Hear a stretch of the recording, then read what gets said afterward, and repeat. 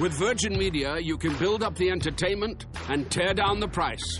Switch to Virgin Media today and get superfast broadband and TV for just €49 a month for an awesome 12 months. The sale that stacks up. Now on. See virginmedia.ie and check out how our mobile sales stacks up too. T's and C's apply. See virginmedia.ie. 12-month contract. Offer ends 27th of February 2019.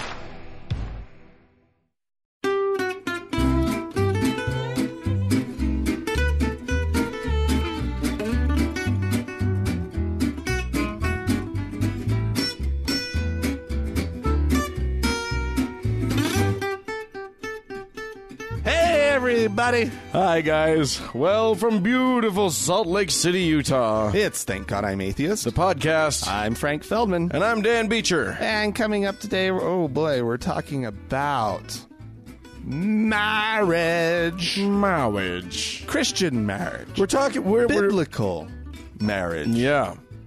Polygamous Yeah. marriage. We're going to talk about, like... let's really dig down deep into what marriage really is, or not. And We'll stay pretty surface. It's not, no digging deep. How- Well, I have some fun stories about the Na people of China. Oh, good. Good. Share about interesting. I mean, I could share some of that stuff too, but nah. Oh, Dan. God damn it. Dan, that's awful. Let's move on to Actually, some I'm stories. not sharing anything about the Na. but Okay. Anyway. Good. Just, I don't want people to feel teased Yeah. and then not And, actually follow through. Oh, you are such a I'm tease. such a tease. Such a tease. Dan. What? Here's a very disturbing thing that's happening. Well, fuck it. It's not even that disturbing. I don't even know what it is.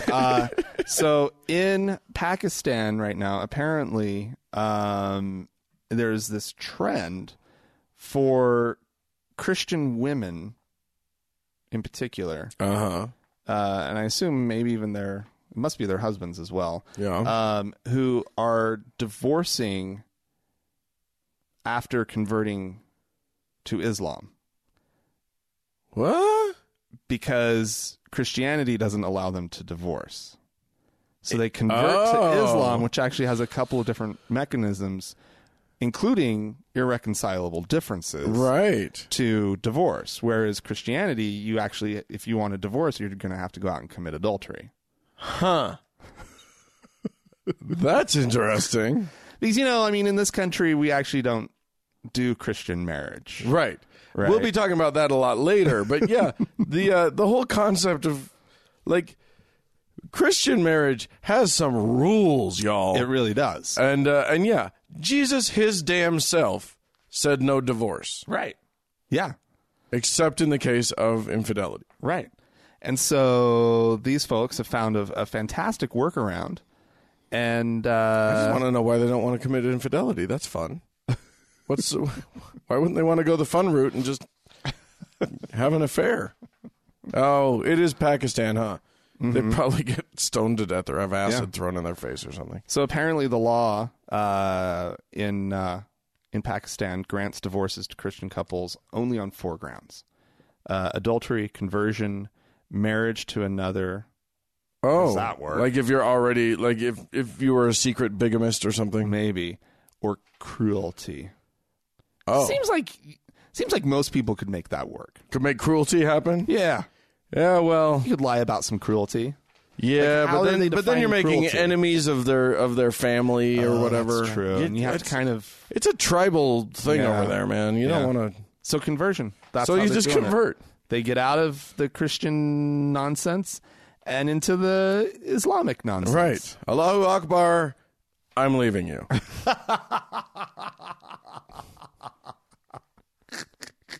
That's basically how it works. I like it. Well, Allah Akbar, is that the one you say 3 times and then you're... No, you just say, I divorce you, I divorce you, I divorce you, and then... No, but to convert. I think you just say, I am a Muslim, and then... But I think you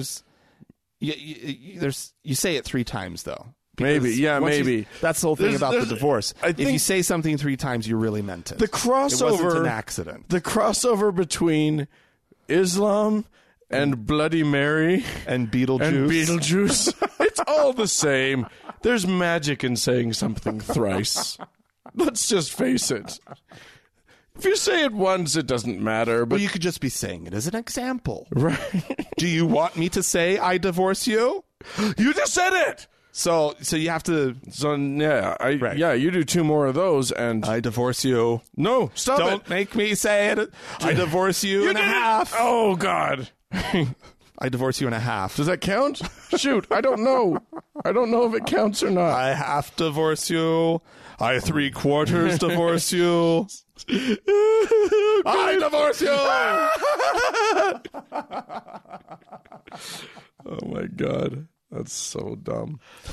Okay, well, from there, we'll keep talking a little bit about Islam because A wee bit later, or right now? You mean? right now we'll keep talking about Islam because in outside of Indianapolis, in Indiana, there is a billboard aimed at educating all of us on Islam itself.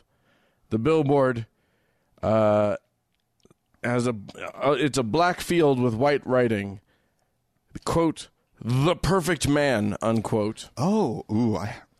and then has Is there a picture? no of the perfect man. Nope, because you're not allowed to do a picture of this particular perfect man. Well, that seems pointless.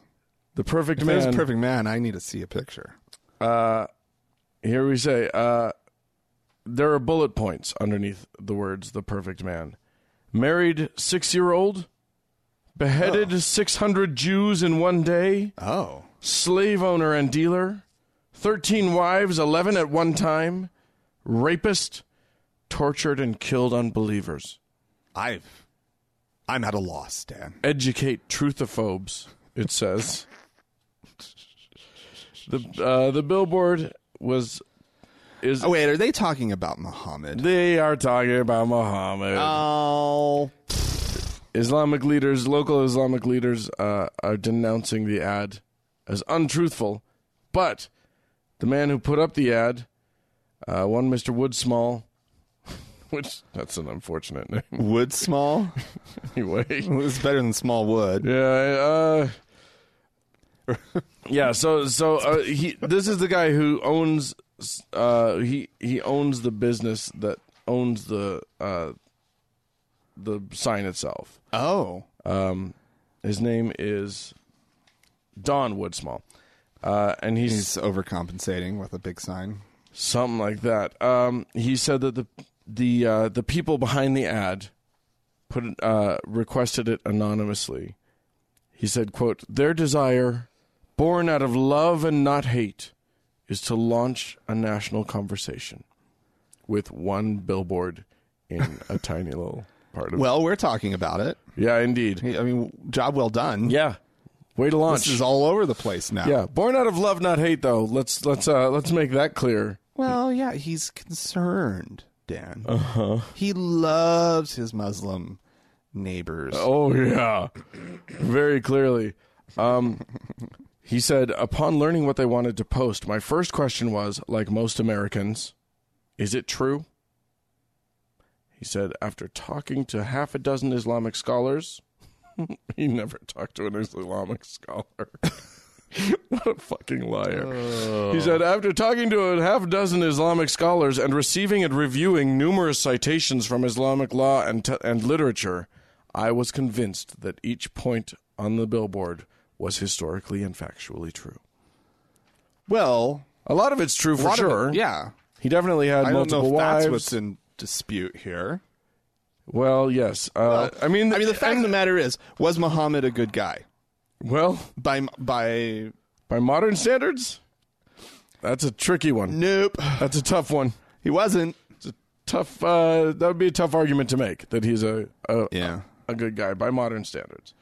Yeah. Yeah. In college, I had to watch a Iranian film that was The Life of Muhammad. Oh, But of course, you can't show images of Muhammad. Right. Right. So there was this wonderful, tricky workaround that they had because how do you tell his story? Don't tell me the whole thing was POV. It was all POV. Oh my God. The entire thing was POV. That's point of view for those of you who don't know the movie lingo, meaning the camera, we, as audience, are Muhammad. Yes. Isn't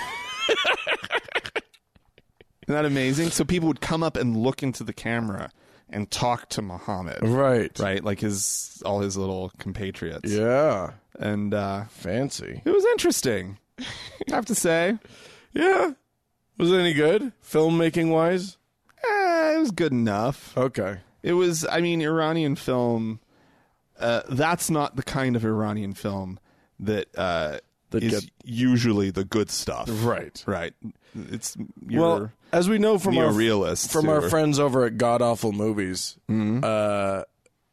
any religious film is not where you get the good stuff. Those guys, by the way, I should probably say this. You know that, just quick plug. Yeah. In October, those God Awful Movies guys, Noah, Heath, and Eli, are going to be coming out to Salt Lake City. Is that public? It's public, cool. and you can get your tickets now. It's going to be at the State Room. That's Awesome. in October, and if you and go, it's on the God Awful Movies website. You can go there and check it out. But me and Mark, our sometime guest host, are going to be guests on their show. Yeah, that's great. Awesome. So yeah, that'll be worth checking out. Yeah. Anyway, That's good stuff. So there you go, Islam and billboards. That's a recipe for love and compassion. What do you got? All right. Well, I have a state governor, a Kentucky state governor. Oh, that sentence can't go wrong. Who's got a plan. Yeah, I'm 'Cause, sure he does. And I'm sure he's a he. Apparently, Louisville You know, has a murder rate that's out of control. Louisville. And he's trying to address this problem, and he has a suggestion to the good folks of Louisville. And this is his solution. More McGruff houses. Pray. Of course it's Pray the murder away, everyone. You know what? If you just get out there and start praying, he wants to form prayer groups. They're going to walk high-crime neighborhoods. Yeah. He's calling on community members to gather in groups of 3 to 10 and start on the corner. Oh, my God. Have a prayer. No. Prayer for no more murder. No. Walk around the neighborhood. Go to another corner. Pray for no more prayer. Or I love to Pray for no more prayer. Pray for no more murder. And do this at least 2 or 3 times a week. Go to those bad neighborhoods, kids. Go into the bad neighborhoods.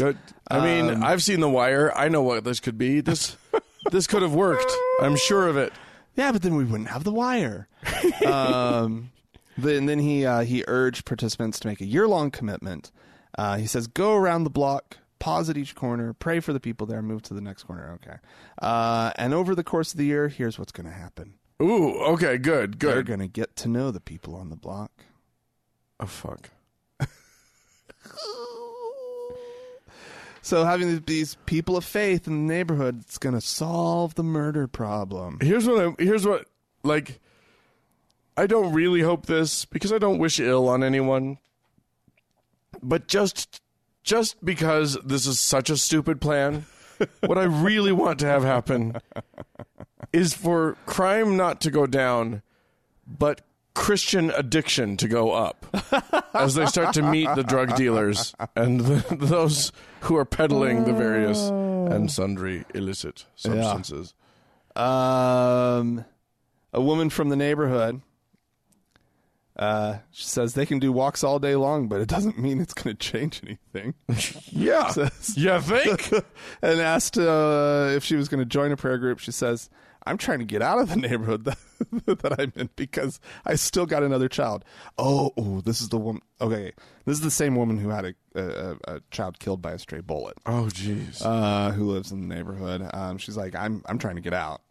And You who know, wouldn't want to try to get out? Yeah, that is the correct answer. Madam. This is not a lack of prayer problem. No. This is a too many guns and out of control crime and it's problem. Like, on what planet does a mayor, This is a governor a governor solve a problem through prayer.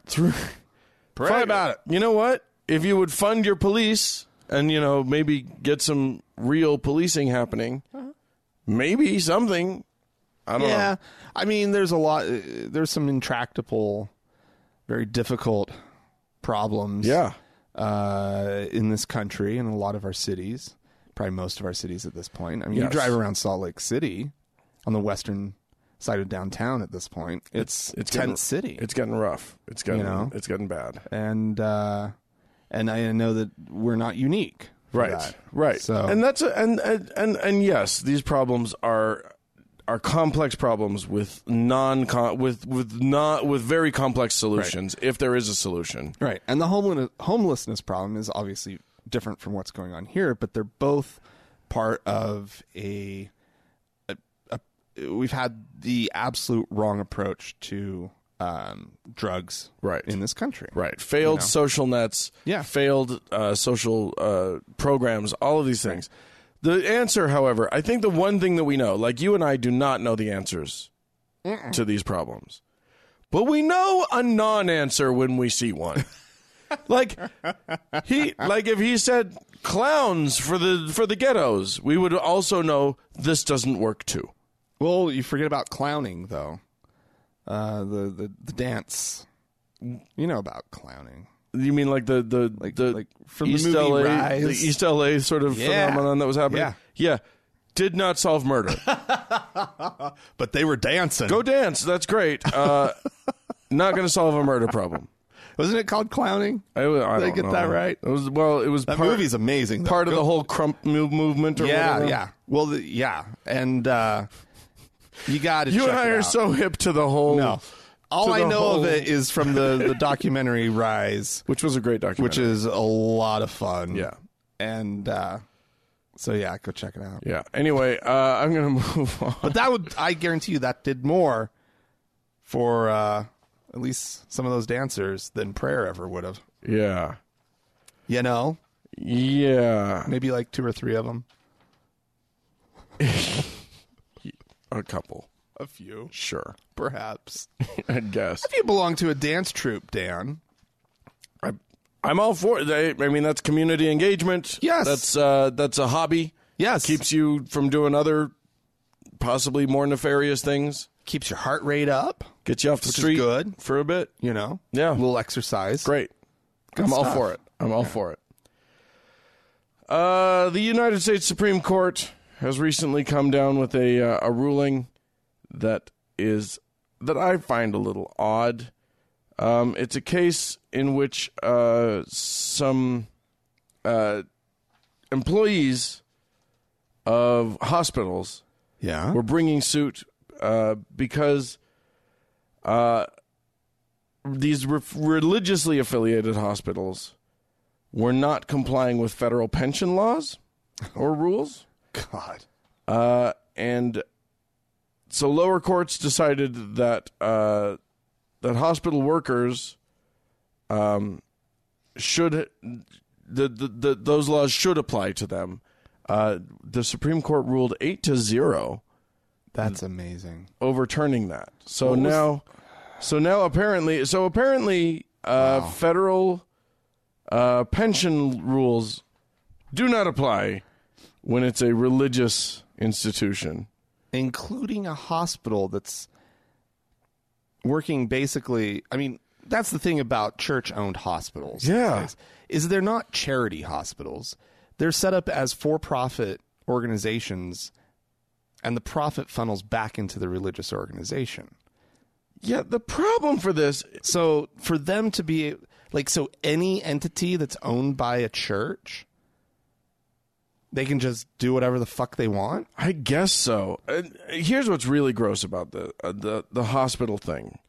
Because, if you run a church or, a seminary, some sort of educational facility or whatever, that's fine.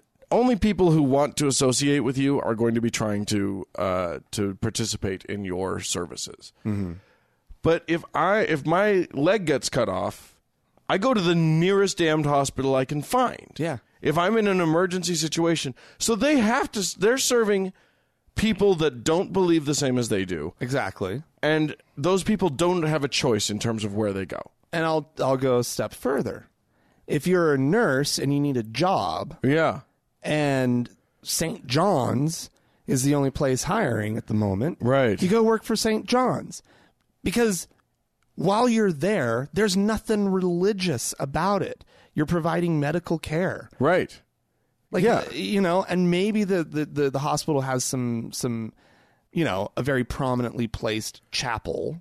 Right. You know, or maybe And a picture there's- of Jesus and on a every picture wall of or Jesus something. all around. Perhaps, you know, those things might be there. But at the end of the day, it's fucking medicine, Right.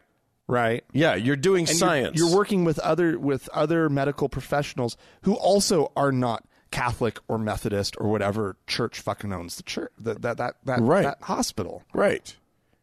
It's ridiculous. It's ridiculous that they should have that this for-profit. Because I mean, most of these hospitals are for-profit. Like, Yeah. So like, these entities somehow get to skirt Just because it's owned by a employment religious- law. Yeah. They get to skirt all, you know, laws involving. You know, there was recently, I didn't use it, but there was recently a whole dust up where Walgreens, I think, they had a pharmacist who denied a woman, who denied a little girl, a young woman, a teen, Yes. a medicine because the pharmacist had a, quote, pretty good idea what it was going to be used for, which this is apparently a drug that you take before you get an IUD put in, but it's also a drug that you take to treat like stomach ulcers or something. But he had a pretty good idea what she was going to use it for, and Walgreens stood behind him Fuck them. and said because he had a sincerely held religious belief, he could just not dispense a drug as though that's any of his goddamned business. That's between a doctor and a patient. And Yeah. your job is to make sure that when the patient gets the drug, they don't kill themselves with it. Right. That's your whole job. Right. That's your moral obligation. Yeah. Your moral obligation isn't how she's using it It's none of your fucking business. or why she's using it. And for Walgreens to have, I think it's Walgreens. I hope I'm not bad-mouthing the wrong. CVS, I think it's Walgreens. Anyway, for them to have stood behind the guy. the one inside the Walmart. Correct. It was them. It's just we got a long way to go, and I'm and you know I'm no The 8-0 is what's really interesting to me well, because like I'm no legal expert, but so it does the seem like question before them must have been it must have had very like the language of the law must have been clear. yeah, no kidding. So it's probably a problem with how the law was written. Yeah. Not with what the Supreme Court did, but the fact of the matter is that That right there is fucked up. it's fucked up. Fucked up. All right. I have a problem. Yeah. I have a problem, Dan. We're pissed. We're pissed. Yeah, well, there's some pissed off people in Italy right now. Oh. There was a crime committed. Mm-hmm. Thievery, Dan. What? So much so that the police blocked off roads surrounding a church. Was it a piece of art with Joseph Smith on the on a bench? No, if only. No, it was brains. Brains were stolen, Dan. What, was Brains it the were Pope's? stolen from a Catholic church Was it in the northern Pope's Italy. brains? No. A very favorite saint of Italy, John Bosco. Oh, it was a relic? It was a relic. Oh, no. He left behind some of his brains, Dan. Brains. The thief entered the church. The zombie entered the church. Brains. Near Turin. Church is Okay. near Turin. They have a shroud there. There's also, they love their relics in Turin. Oh, boy. They have the Shroud of Turin, the Brains of Turin. Yeah. And he left with the little glass case that contains the relic of the saint. Oh, my God. Who's also known as Don Bosco. Don Bosco. Don Bosco. I think I saw that movie. That's Johnny Depp, right? In Donnie Bosco? Yeah, I guess so. Yeah, so he kind of posed as a pilgrim. Snuck his way in. This is the pilgrims show up. They pray before the relic. Right. I'm not sure. Dear For brain of a intelligence- guy from 100 years ago, please help me to pass my algebra exam. Yeah. Pray for smarts. Yeah. I need some smarts, brain. Dear brain. Brain, give me some smarts. It's going to be just as effective as any other prayer. You might as well. What the fuck do I- Stare at some brains. Yeah. Yeah, I guess he St. John Bosco is his name. He was he's beloved for his work helping the poor and especially deprived children. So keeping his brain around makes sense. He died in 1888, canonized in 1934, just in case you were interested. Uh-huh. And he's He's like a regular Father Teresa. Yeah, the authorities have come out and said, here's a nice little quote. It makes you think of the profound moral misery of someone who would steal a sign that's been left and conserved for the devotion and faithful of all. It's not Moral a sign. misery. God did not leave you a sign. You fucking Broke into cracked that guy's open head. a guy's head. That's not them leaving you a sign. That's you being a creep. Yeah, there's all sorts of stuff. I when I was just in Belgium, I checked out some blood. Yeah. Oh, they got blood that was they hanging love out. their reliquaries. It's always like it's the ring finger of the left hand of Saint Bufus, and then it's like I saw whatever. the finger of St. Thomas. Oh, Doubting Thomas's finger that he poked into the side of Jesus's wounds. that's an important one. That was a good one. I was impressed by that one. That's an I was important like, one. "Why- how is this in this little obscure church here? Of course, we don't. This needs to be someplace else. This is important. Of course, it's obvious. It's very clearly fake. Like This was a finger. it was a real finger. It was probably a guy named Thomas. Who knows? It was just some dude named Thomas. It wasn't the Thomas. I'm going to take us to Brooklyn. Brooklyn, New York, Yeah? home of the Dodgers. Just kidding. Is that for real? Well, it used to be, like in the 20s. There was the Brooklyn Dodgers. Oh, yeah. Anyway, I'm going to go with I'm going to talk about a tradition Yeah? that was under fire recently, but Oh, no. is finally free again, which is it's a Jewish tradition.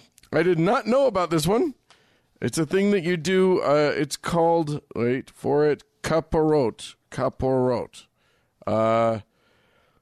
Really, really good tradition. What you do is go out. I think we should all do this. We're all going to do this. All of you listening at home, you and me, Frank, we're all going to participate in a Jewish tradition.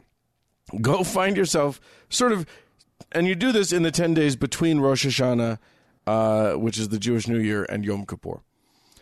You get yourself a white chicken Okay. and you swing it over your head 3 times Okay. as you pray for your sins to be transferred to the chicken. Yeah. And then you kill it in the kosher way, which is to slit its throat. That's good. It's not good. That's the stupidest, horrifyingest thing. People. Well, how else are you going to get rid of your sins? Well, that's a good question. Dan, That's a good question. sins just don't go away.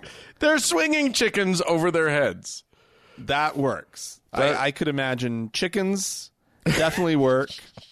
Other animals might work too, but the ones that would work are too large to swing over your head. Oh my God!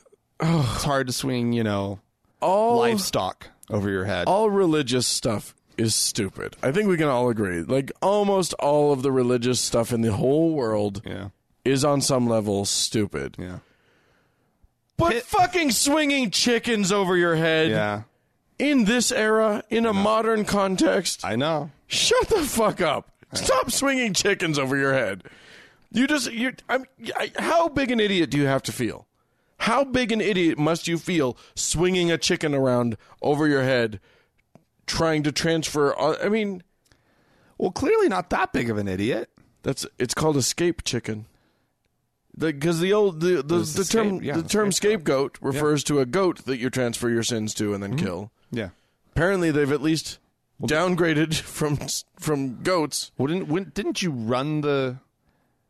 Oh no, I'm confusing a couple stories. Yeah, you didn't run the goat off a cliff, did you? Was that part of it? I don't think. Is that so. the wrong one?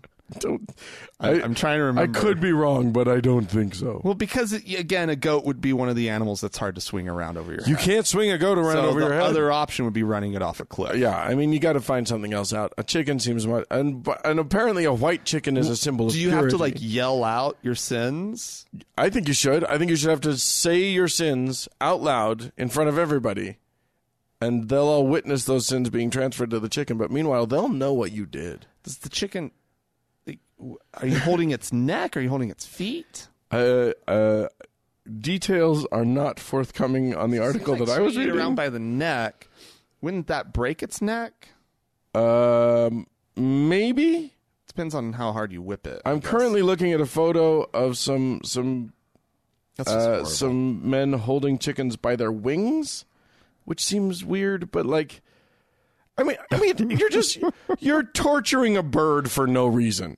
No, I know. You're just torturing a bird. It's really awful. Because you're too dumb to see that this is an idiotic practice. So maybe I missed this because I got a little distracted here on some details. And did you say this has just come back, or is it gone away? Well, here's the thing. There was a group that was seeking to end this particular ritual called the Alliance to End Chickens as Kaporos. Okay. It's a real catchy name, guys. Alliance to End Chickens. Okay. But what I love is it's to end chickens as it doesn't say to end the practice of kaporot. It's just stop doing it with chickens. So this is a question. This is a question for Rabbi Gruber. Yeah. Is there something specific about chickens that makes them desirable for this practice, or could other animals work? Could we do which ones would work with a swamp rat? And I mean, I would assume that unclean animals probably aren't the best choice. Well, but I mean, I do. They're already unclean. If they're already unclean, it's much better. Take a couple sins. Now, mind you, this does end with donating either the meat or the monetary equivalent of the meat to the poor. So, maybe swamp rat's not as great for that. But nevertheless, and I don't know why it's any better to do this to a swamp rat or to a, whatever. It's just I have more of a distaste for them, maybe. Yeah. But honestly, it's just so so anyway, their bid this alliance to end chickens as kaporos. They went to the New York State courts. And were turned down. So the Jews can now swing their chickens with impunity. Gladly. Swing your chickens, gentlemen. Swing them and be good in the eyes of the Lord. So, yeah. Well. Amen, fellas. Yeah. I guess if you have any suggestions for other animals, right, that one could torture, or a better way because you masturbated, or a better way to fix your sins, because every religion's got a way to just fix them, and they don't count anymore. Send them to us, podcast@thankgodimatheist.com, or you could leave us a voicemail message. The telephone number is 424-666-8442. Yeah, go to the Facebook page, facebook.com/TGIAtheist, and click the word like when you see it. And while on Facebook, search for the TGIA Members Only Lounge. It is a closed group, but we'll let you in. We will indeed.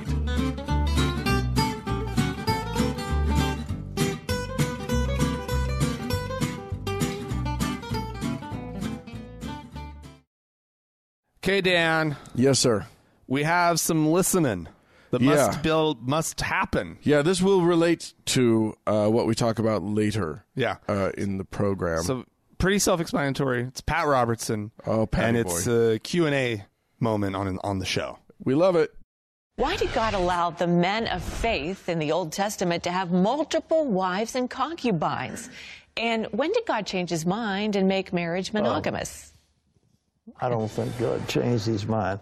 The truth is that women have babies, and when they have babies, they can't fight wars because they're having babies and they're looking after their babies. And they need somebody to look after them. That's why husbands are supposed to look after their wives. And it's a man can take care of several wives, whereas one wife can't take care of several husbands. But I think in the early days there must have been more women than men, and it was, multiple wives were standard stuff in the primitive societies, and they still are in Africa. I know one guy, I think he was a chief or something, or generally had 60 wives. So you say that's a little excessive, and it is, but nevertheless, God didn't change his mind, but came the New Testament, and Jesus gave the standards of marriage. A man will leave his mother and father, cleave to his wife, and the twain will become one flesh. And so that's the biblical order of the New Testament. But the culture has changed. God didn't change his mind, but the culture changed. And I'm still, I'm not sure I know anything in the Bible that indicates that polygamy as such is, against the Bible. But we don't do it, and a lot of laws that were based on the New Testament don't permit it. So that's the way we are. And praise the Lord for that. Praise. It depends. You go to China now. There are more men than there are women. There are not enough women to go around. So every wife, maybe she'll have several husbands. She's not sharing. There was a finality. There was a definitiveness to her, and thank the Lord for that. Well, she was saying that to her husband. She was like, directly. She was like, yeah, I would never be okay with this. I don't care how many Jesuses tell me it would be okay. Right. She was like, decidedly not okay with it. Well, and he sounds pretty fucking okay with it. Yeah, it's just how it is now. Yeah, it's a cultural thing. It's just cultural. But God didn't change his mind. It's totally fine. If culture changed, hey, look at China. Who knows? Look at Africa with all of their 60 wives. How did he go to China? No, he said Africa. Oh, I thought he said China there at the end, where they have more men than women. Oh, right. Oh, okay. And so yeah. maybe women will start taking care of a bunch of men. Yeah, maybe they will, Pat. Well, but they've got to make those babies. They can't go to war. They've got babies to make. Those are the options. Right. War or babies. Look, when we're talking human beings, you're either going to be making baby. Yeah, you're either going to be procreating or killing the fruit of someone else's procreation. Yeah. That's how it works. That's all we do. That's the history of as humans. The entire human race. Right? Absolutely. Oh, my God. He's insane. He's an insane old man. And it's alarming when they think that they're just saying, when they think they're talking about one thing, and then they reveal their terrifying views on a number of other things, which happens constantly. Right. And they think, oh, this is harmless, and then you find out, like, oh, you think humans are just for war and procreation. That's what you think. That's how this works. No wonder we go to war all the time, because people think that you're supposed to. It's like, have lots of babies so there can be lots of war. Yeah. That's all you need. All you need is war. Hi, Frank and Dan. This is from Jillian. It's an email that was sent in to us. Hi, Frank and Dan. I was just listening to the episode Come Out and loved the whole conversation, and especially resonated with Frank's part about not wanting to be blessed. Oh, I hate being blessed. Since becoming an atheist about 15 years ago in my teens, I've always been irritated by anyone saying God bless you to me, no matter the context. I particularly hate it after a sneeze, because why the hell do we even comment on that one bodily function? We don't say anything when someone burps or coughs or farts. Well, sometimes we say something. You kind of giggle. Or, ew. We chastise you. Oh. It's usually, oh, well. Huh. Who farted? Well, and sneezing is so involuntary and innocent. Right. Yeah. It doesn't smell bad. Yeah. It can spray. If they don't cover their mouths, that's kind of gross. Yeah. So really, the only response to a sneeze should be, you didn't cover your mouth, you're gross. Otherwise, we can just let it go. Although sneezes to me, okay, I'm going to let Jillian finish. I'm going to let you finish. But sneezes, I do want to say, I find sneezes to feel a little bit celebratory. Well, And so, like, I like there to be a huzzah after a sneeze because it just feels to me like I just popped the cork on a champagne bottle or something. yeah. Somebody who's that's funny. I sneeze a lot. I think you know this about me. You're an allergic fellow. I'm allergic, and I don't sneeze the customary twice. Right. I sneeze you get like a four or five times round when I going. get going. Yeah, there can be something very satisfying about a proper sneeze. There's the occasional not very satisfying sneeze. Don't those piss you off? And it's really, because if you're going through that, you might as well feel like you accomplished something. Yeah. It's like a nosegasm. There's just something that can be very nice for sure. about a sneeze. I will say that when the sneezes come on and I've got a mouthful of frosted mini wheats, which happened the other day, and I thought my hands were covering, but there was still some frosted mini wheat that sprayed my computer screen. Oh, dear Lord. That wasn't very Turn fun. your face, man. Turn your face. All right. Let's continue with Jillian. She said, we don't say anything when someone burps, coughs, or farts, so it irritates me both on a could you please politely ignore what my body just did level, as well as stupid religious nature of it. For a long time, I would chide myself and think it was a harmless thing where someone was just honestly trying to be nice, so why be rude by refusing the blessing, or some similar response. Over the past several years, though, I have stopped feeling this way and really do think that it's rude of people to just openly bless you or tell you that they're praying for you, etc., when they don't know your religious affiliation or lack thereof. See, that's where the religious privilege thing comes in. Yeah. Where the white noise of their life is just religious. Yeah, that's true. And that's what we need to be breaking down. That's what people need to realize, is that someone could possibly be religious, but not their religion. Yeah. Or somebody could not be religious, still believe in God. Or somebody could not believe in God, and therefore obviously not religious. Right. Or, someone might have a religious belief that takes offense at invoking the Lord on something as trivial as a sneeze or something. I would love to meet that person. I would too. I don't think that person exists, but it's possible. It is possible. The other thing is, sneezing. I do think that it's just, it's religious language, but guess what? Religious language is pervasive throughout our language, and I tend to just excuse it. It's just cultural. It's just, let's just face it. American culture and many other cultures in the world arose from wildly Christian-dominated culture, and so it's just embedded into our language and our culture. Well, and here's the deal. We can start to change that, but there's not really a point to changing some of it. There's a lot of it that's just like... There are other options. You could say Gesundheit. Right. And I do find, because I thought about this a little bit after I sort of spouted off on the show last week, that that bless you all by itself is slightly better, not 100% better, but slightly better than God bless you. God bless you. Okay. Because there's no agent doing the blessing. There's an understanding that's probably God. Right. But the idea of something being a blessing in one's life, right? Like, we know what that means, and some people have like and it can a be religious connection, a thankfulness to God, right? But I would love to be at a point where something could just be a blessing, because that does have a meaning, right? That can be divorced from religious context. Sure, but if it has an official connection to God, that's where I feel like I need to draw the line. See, I tend to take it in exactly the opposite direction. Oh. When someone sneezes around me that knows me, I say something. I just take it too far. I'm like, may the good Lord bless you and keep you. Well, but may the Lord our God bless and keep you. Sure. For all of your days. But that's ironic. Yeah. Dan. Yeah.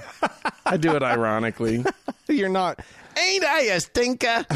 Good Lord. We'll just move on. Stevens. Oh, no. Why don't you play a voicemail? We have a voicemail, Let's do Dan. that, and then we'll get to Steven. We do have a voicemail. Hey, Dan. Hey, Frank. Scott from Illinois. Listening to your final segment, kind of saying that all atheists need to just come out without, any exceptions. And I was reminded of this concept in all the therapy I've been in called radical acceptance.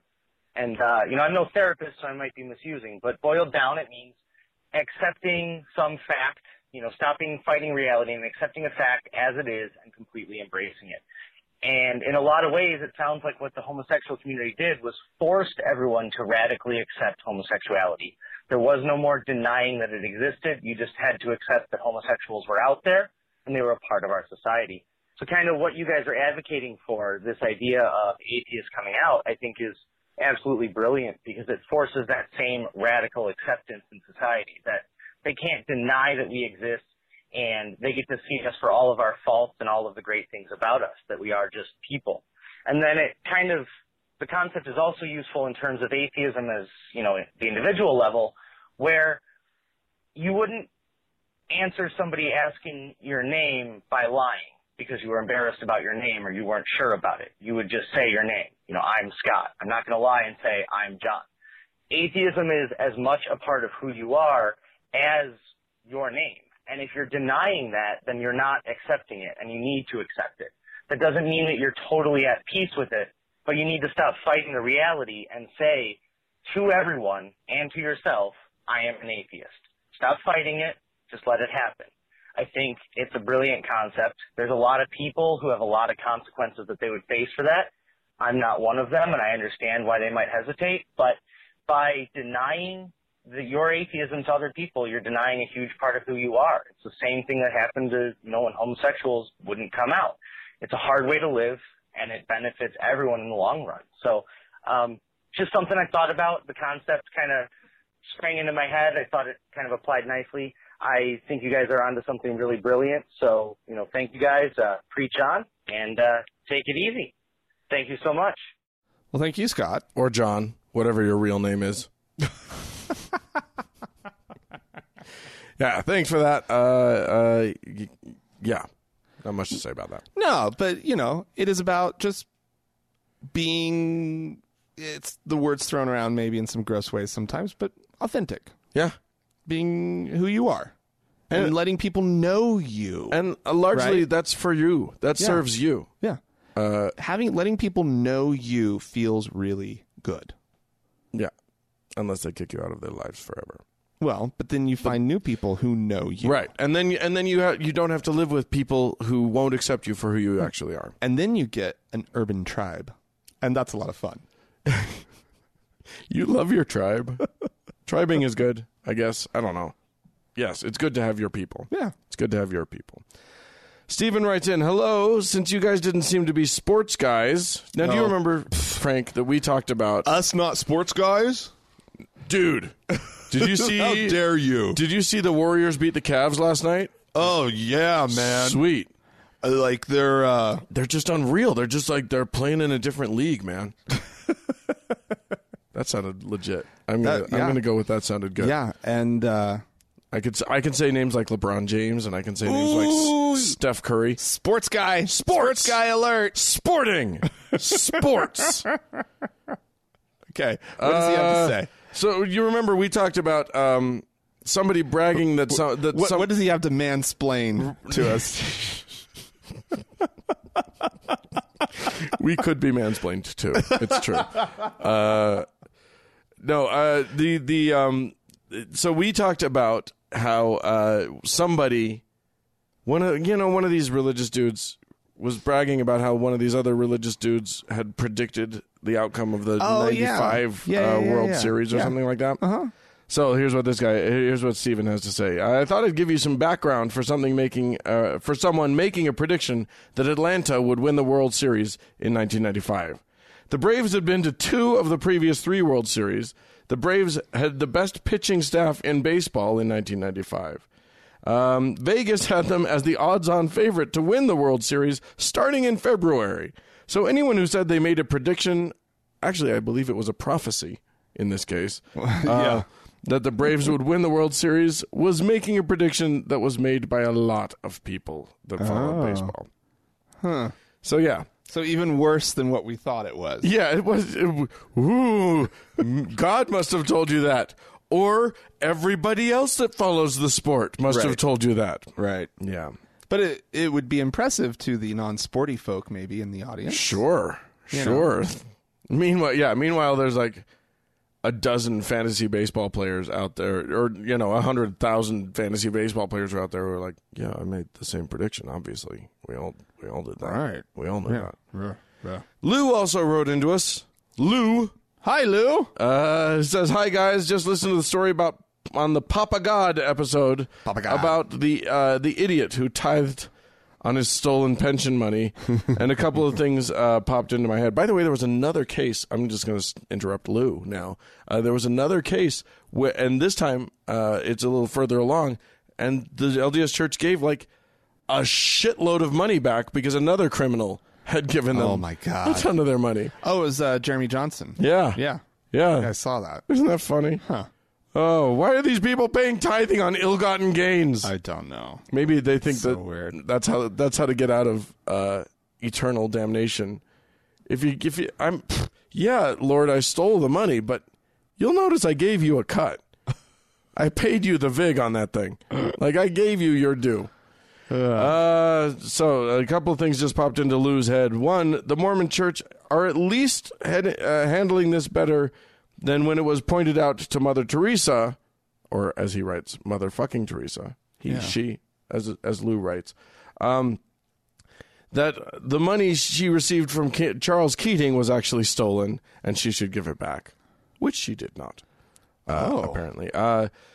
Two, I wondered if you have such a thing over in the States, if one was self-employed and had to fill out a tax return, could you claim that can you claim your tithe as an expense there by writing it off? Just a couple things that made me chuckle.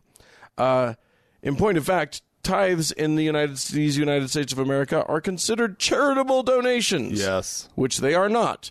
But they are then, write-offable. Yeah. As a charitable donation. So, so yes, actually, now that I think about it, of course, Lou points out an interesting point, which is these guys paying their tithes on ill-gotten gains could just be a tax dodge. That's an interesting thought. All right. Interesting. Yeah. Thanks for that, Lou. Do we have anyone to thank else? We do have people to thank, Dan. We have 2 brand new patrons on Patreon. Good. We have Linda, who's coming in at the faithful level. Yes. So thank you, Linda.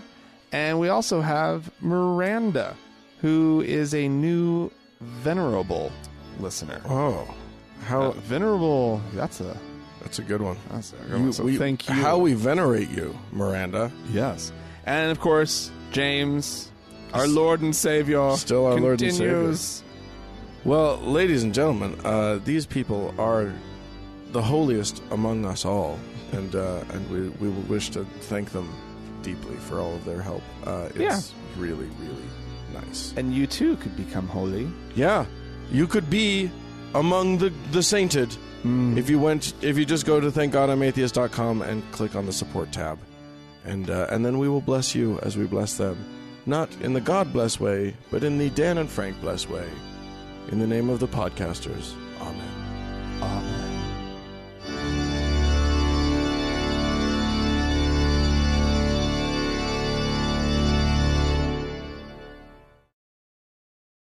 Hey, Frank. Dan!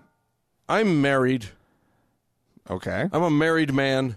Indeed. You have been for a number of years. But before that, I was unmarried. You were a and divorced man. Well, I was, yes, that. That's true. But I was living in sin with my A divorcee living in sin with a wife. Holy shit. You were like the worst.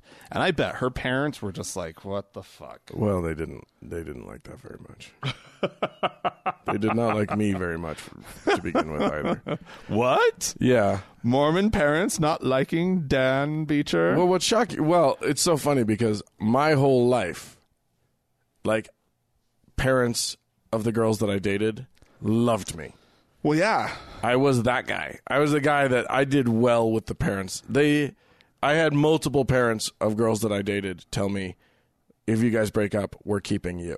Oh. They were being cute, whatever. Right. Obviously. But parents probably always really, like, were stoked by like the fact that your parents had positions like at the church. Sure. You know? Sure. There was all sorts of stuff. But yeah, this was the first experience that I had where they were like decidedly against me. I was enemy number one.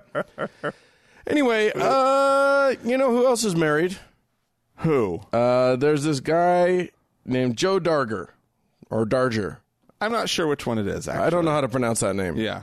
But you pointed out to me earlier today that Joe is running for office. He's running for mayor of a smallish city here in Salt Lake County. Yeah. You're in the valley with us. Doesn't seem Harriman. Yes. Known for its polygamy. Right. And Joe himself married not to one, not to two, but to 3 separate women. Yeah. All at the same time. Yeah. Which is an interesting thing. The man is openly flouting the law. It's also rumored that he is he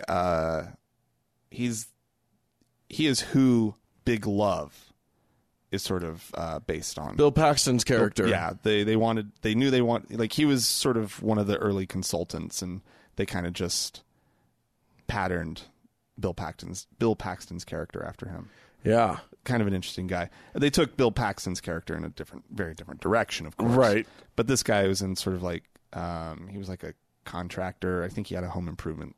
Not like a Home Depot style store, which is what's in the show. Right. But he had like a hardware store. Right. That he owned and stuff. So. And I think he had a building business or something. Yeah. Anyway, so he's running for mayor.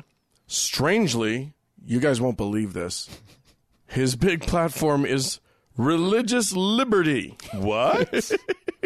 How strange. What could that mean? Are you hoping to engage the Muslim community out there in Harriman, Mr. Darger? Are you hoping for more Jews? No. Do you want to embrace the Hindus of your area? He's probably wanting to make sure the city doesn't harass the polygamist population. He wants to not be arrested, Yeah. is what he wants, and he wants the rest of his tribe of people not to be arrested. And I don't blame him. I wouldn't want to be arrested either. Well, Harriman was probably once a very safe place for polygamists. Yeah, I mean, it because- clearly was because it was all polygamists. Right. And then, but now as a suburb of Salt Lake City, it has suburbia has encroached There's more watchful eyes. on their little farmland area out there. Yeah. They are, although it's interesting, I mean, some people might be surprised to learn that Utah has laws on the books against polygamy. Mm-hmm. It is not legal to practice polygamy here in Utah. Not technically. Right. So what they do is they just don't actually get married, legally. There's one marriage and then these other ladies that are just sort of chilling. They're just hanging out. They're just hanging out. Live there. Getting babied. Getting all knocked up. Shit. All that stuff. But that's what they're up to. Yeah. That's why. Yeah. In their church, in their religion. Does the article say how many kids he has? No. That's usually a No, it doesn't look like fun it fact does. about polygamists. Yeah, they do spread their seed. But you know what this got me thinking of, and us thinking of, is just sort of, and also, we listened to Patty Boy talking about polygamy and how it's very, very much in the Bible. Very condoned in the Bible. Oh yeah. To the point where Solomon had, what did he have? He had hundreds of wives and like thousands of concubines or something crazy like that. Or like 300 wives and 700 concubines or whatever. It was an absurd number. It was like Wilt Chamberlain numbers. Yeah. Dude was fucking. Let's just get that out of the way.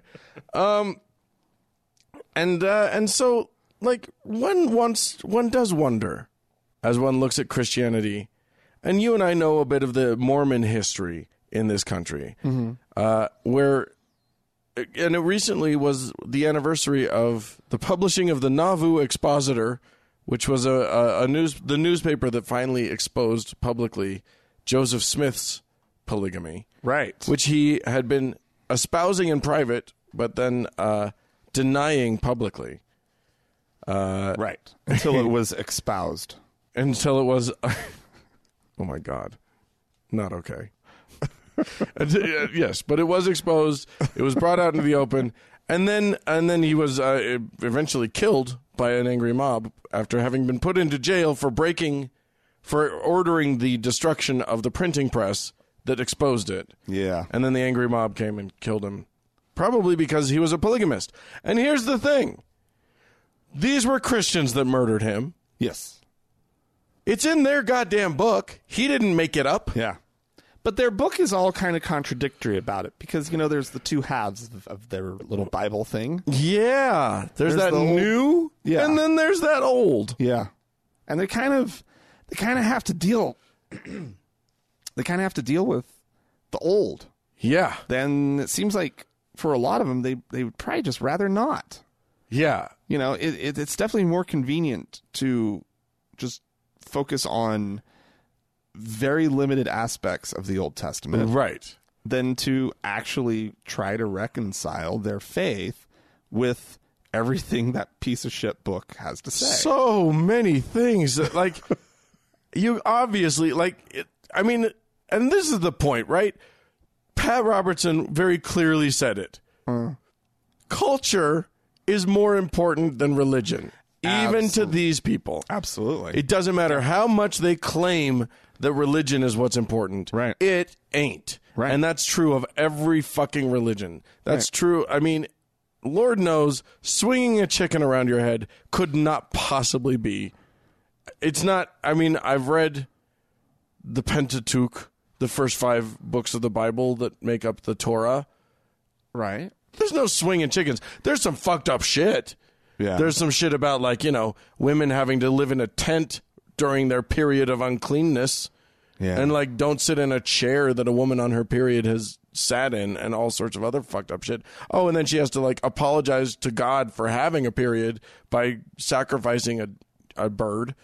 So, like, there's a lot of fucked up stuff. Yeah. But, like, what's more important than what's actually in the books that these people espouse is what are we doing lately? What's happening?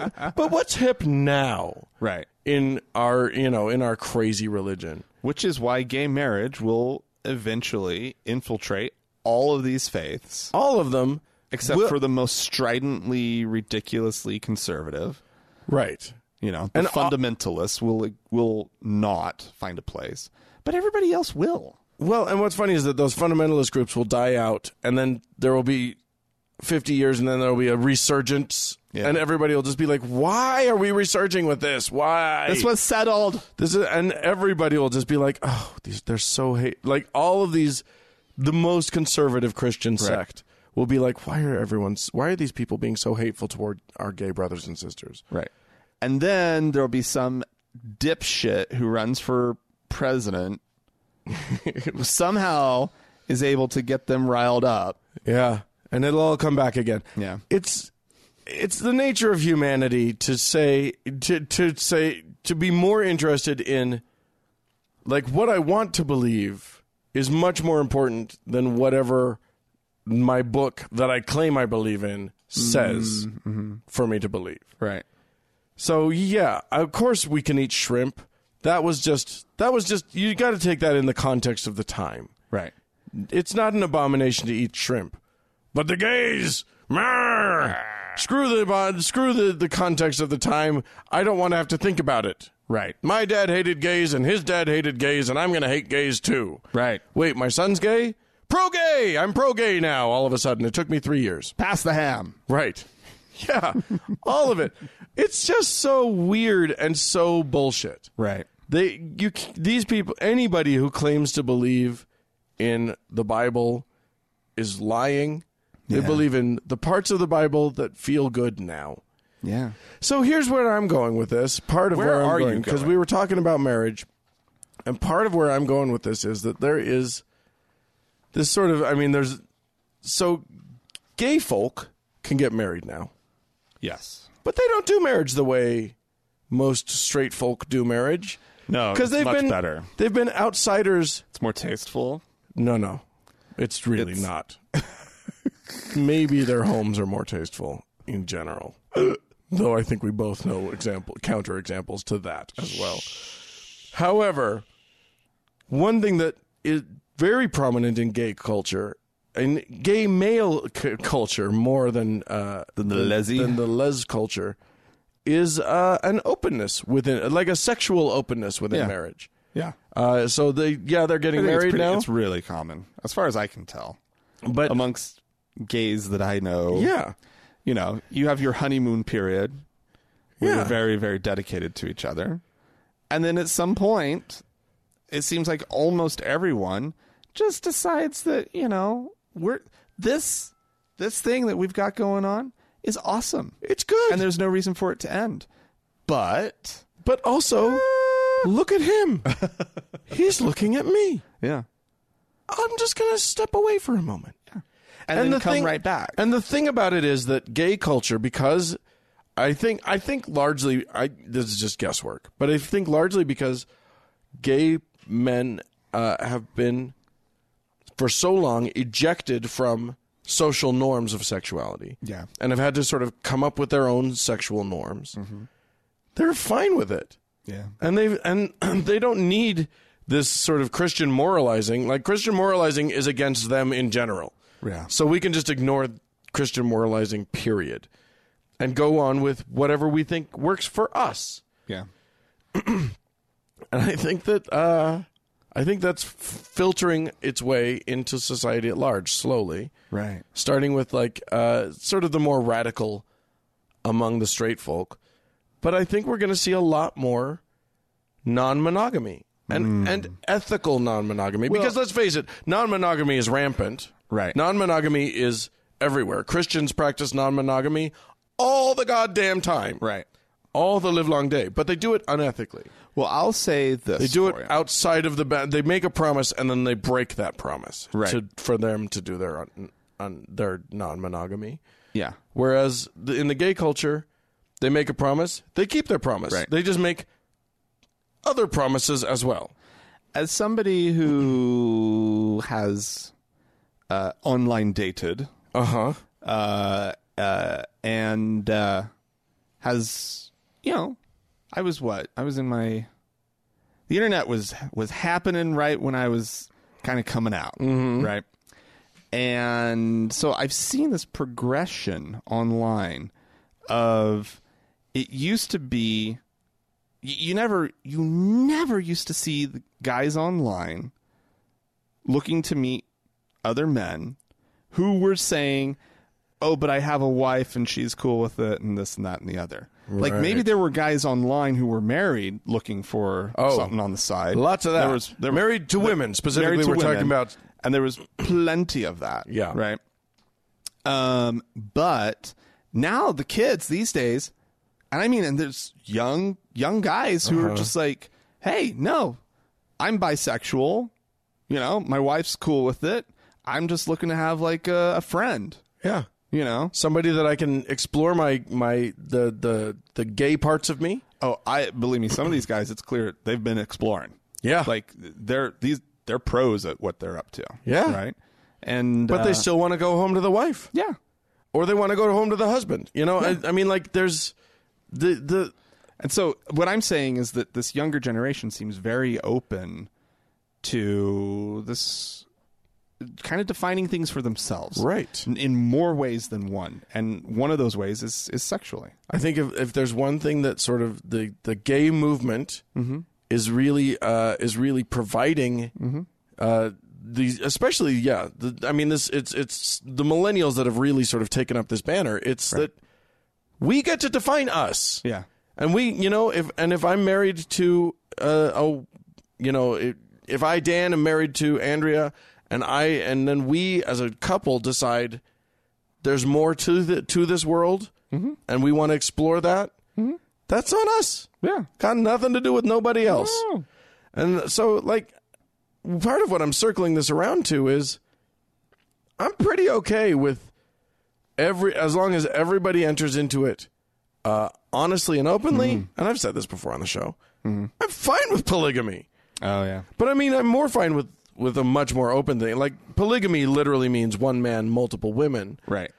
I would be much happier if the women could take on other partners as well. Right.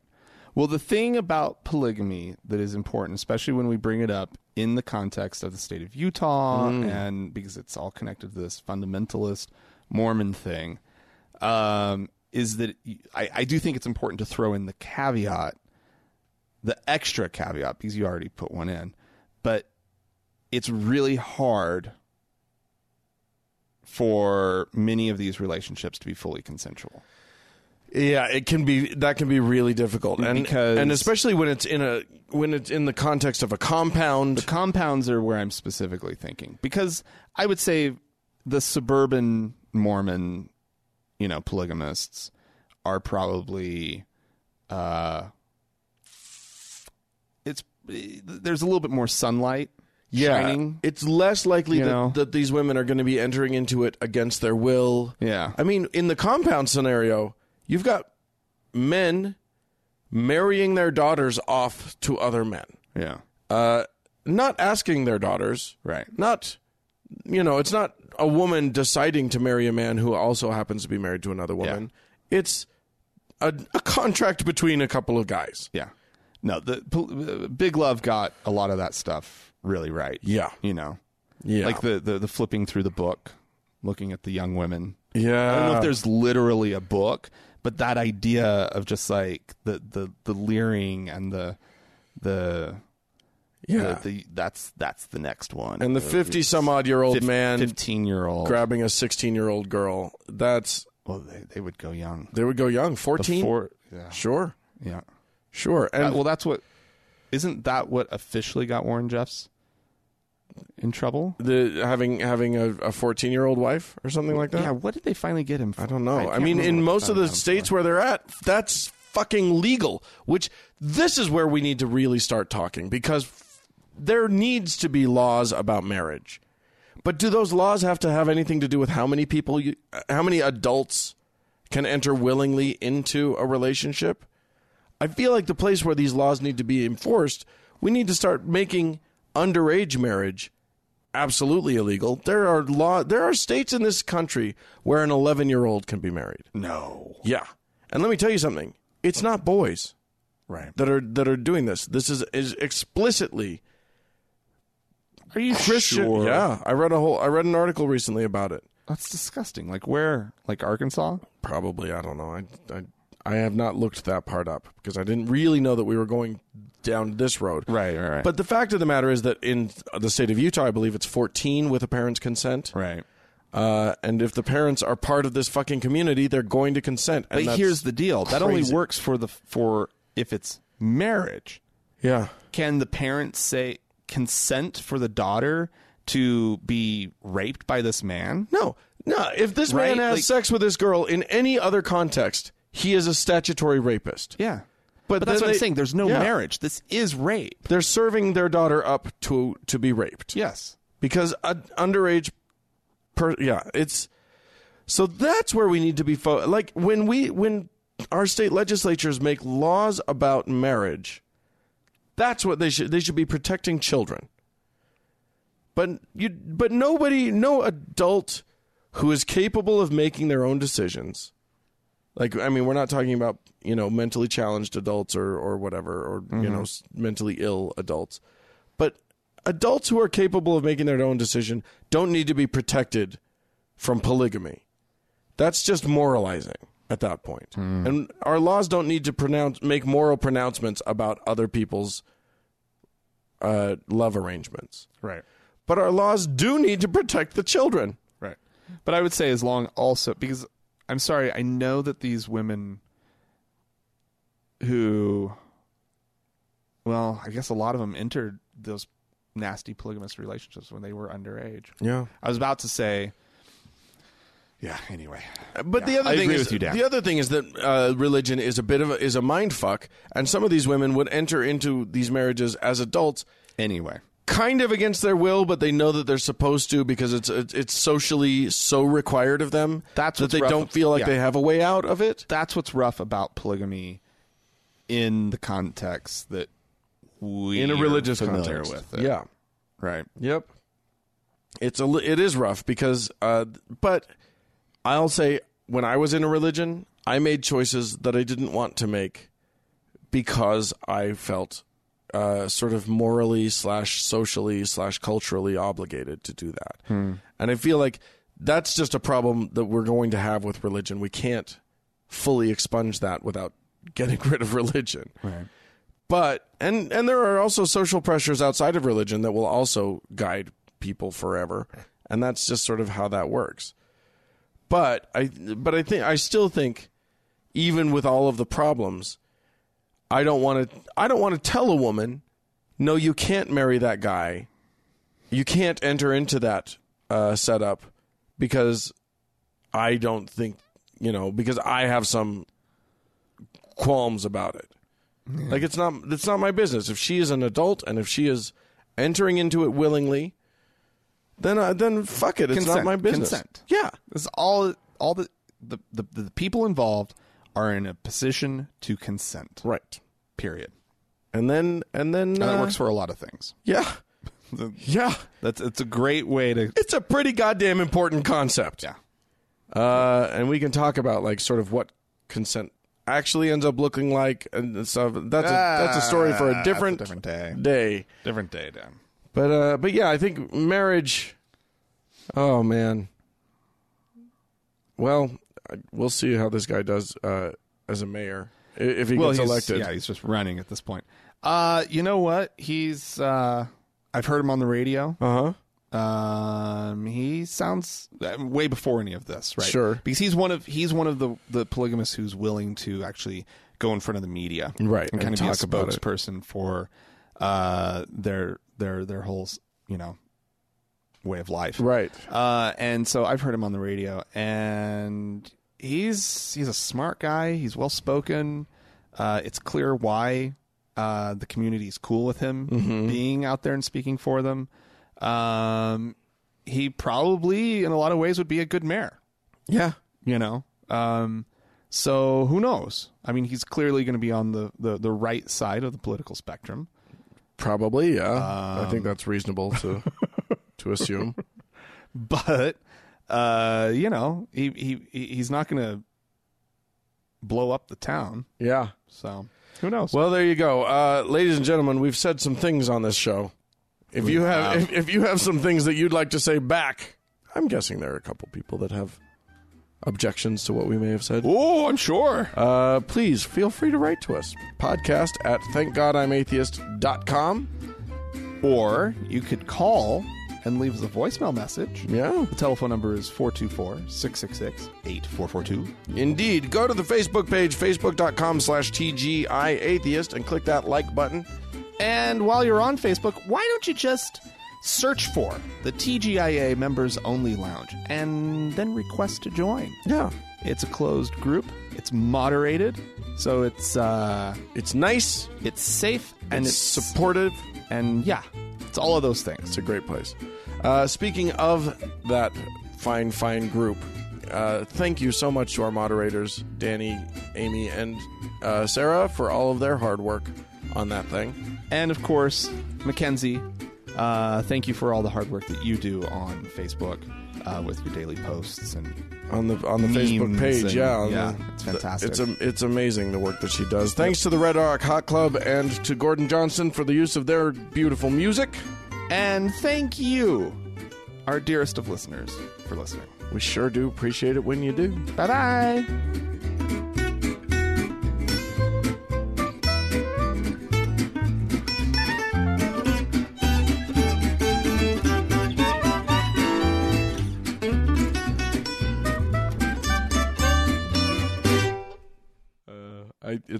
I hate it the most. I just can't. What? Yeah, I can't stand Instagram.